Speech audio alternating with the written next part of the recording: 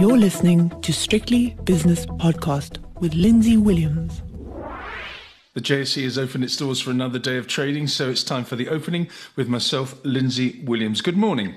The JSE's Stock Exchange News Service has thrown up a few little nuggets this morning. We've got Sasol, the energy giant. It's come out with its yearly results and the share price responding well in early dealings, and I stress early dealings, up 3.8% currently. Avenge, property company, down 2.6% after its numbers. And Merafi Resources, its 6-month report, has yielded a 7.5% fall thus far from investors. Investors not liking that one.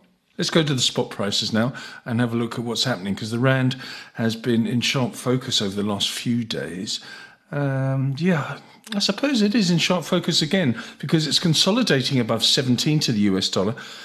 17.05 is that exchange rate. The British pound against the Rand is 20.03. The Euro Rand is 16.91.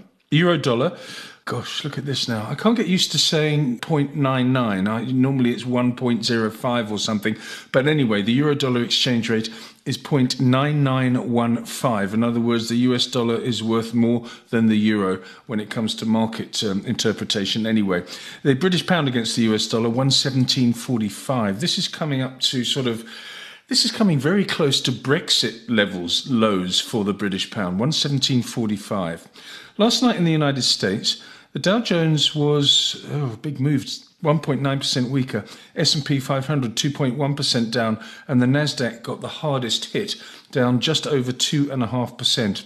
This morning in Europe, the FTSE, I suppose it factored in a certain amount of the Wall Street fall before it closed last night. So it's only down 0.5%. The DAX, on the other hand, is barely changed. In fact, it's eked out a 0.05% gain.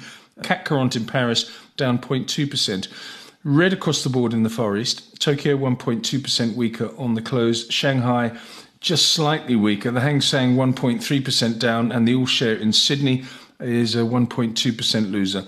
The gold price has lost as well. It's lost $12 an ounce to $17.35. The platinum price is 2.4% down to $8.65. That's a $22 fall. Not looking good. And after a horrible day yesterday, palladium has rallied back a little bit. It's gone back over 2007, which is $26 higher, or 1.3%. As for crude oil, at one stage yesterday it was around about 5% weaker, but it bounced back late in the session last night in New York, and it's bounced back even more in the Far East and in Europe this morning. The Brent crude oil price is 1.2% higher at $97.60, and the West Texas brand is $91.58, which is 1.33% to the good. And again, a really big move on natural gas. It's nearly 3% higher, and it's nearly 10 at the moment. It's 9.95. This is very impactful for Europe, and I think that will contribute to the euro's weakness against the mighty US dollar. Elsewhere, iron ore's down 1.4%, but nothing much to write home about. Wheat has gained by 1.33%, copper up 1/3, but commodities fairly quiet apart from natural gas and the rest of the energy complex. Let's have a look now at some of the early movers on the JSE. But before we do that, let's have a look at the US 10-year bond yield, which is just above 3%. The South African 10-year yield is 10.32%, which again is more or less unchanged. Bitcoin is 21,140, which is just very slightly higher. And the S&P 500 futures, they were under pressure earlier on. They were down around about 0.5% with momentum selling from last night's big sell-off. Now they've suddenly gone slightly positive. S&P futures, 4,144, up 0.1%. Right, as promised, those movers on the JSE. On the upside, after around about 25 minutes of trading, Montauk Renewables, 4.8% higher. Sasol, 3.8% to the good. African Rainbow Minerals has gained by 3.25%. Tungela Limited up 2.8%. These are rand moves, really, let's face it. Impala Platinum, with the platinum price under extreme pressure this week, is responding to a weaker rand, and it's 2.2% up. Hammerson, after a horrible day yesterday, is having a bad morning as well. It's on the downside to the tune of 1.7%. Fortress A, another property company that did badly yesterday, 1.2% down again.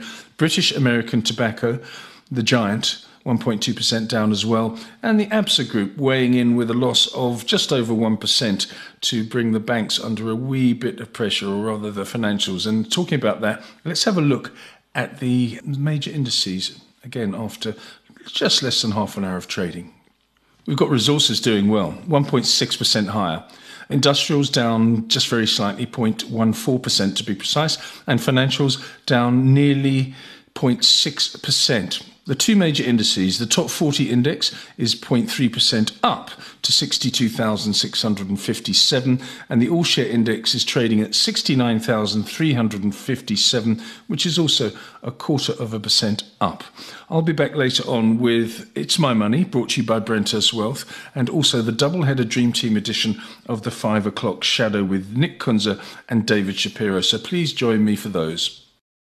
The views and opinions expressed in these podcasts are those of Lindsay Williams and various contributors and do not reflect the policy, position, or opinion of any other agency, organisation, employer, or company associated with strictlybusinesspodcast.com. Assumptions made on the analyses are not reflective of the position of any other entity other than the speaker or the author. And since we are critically thinking human beings, these views are always subject to change, revision, and rethinking at any time. Please do not hold us to them in perpetuity.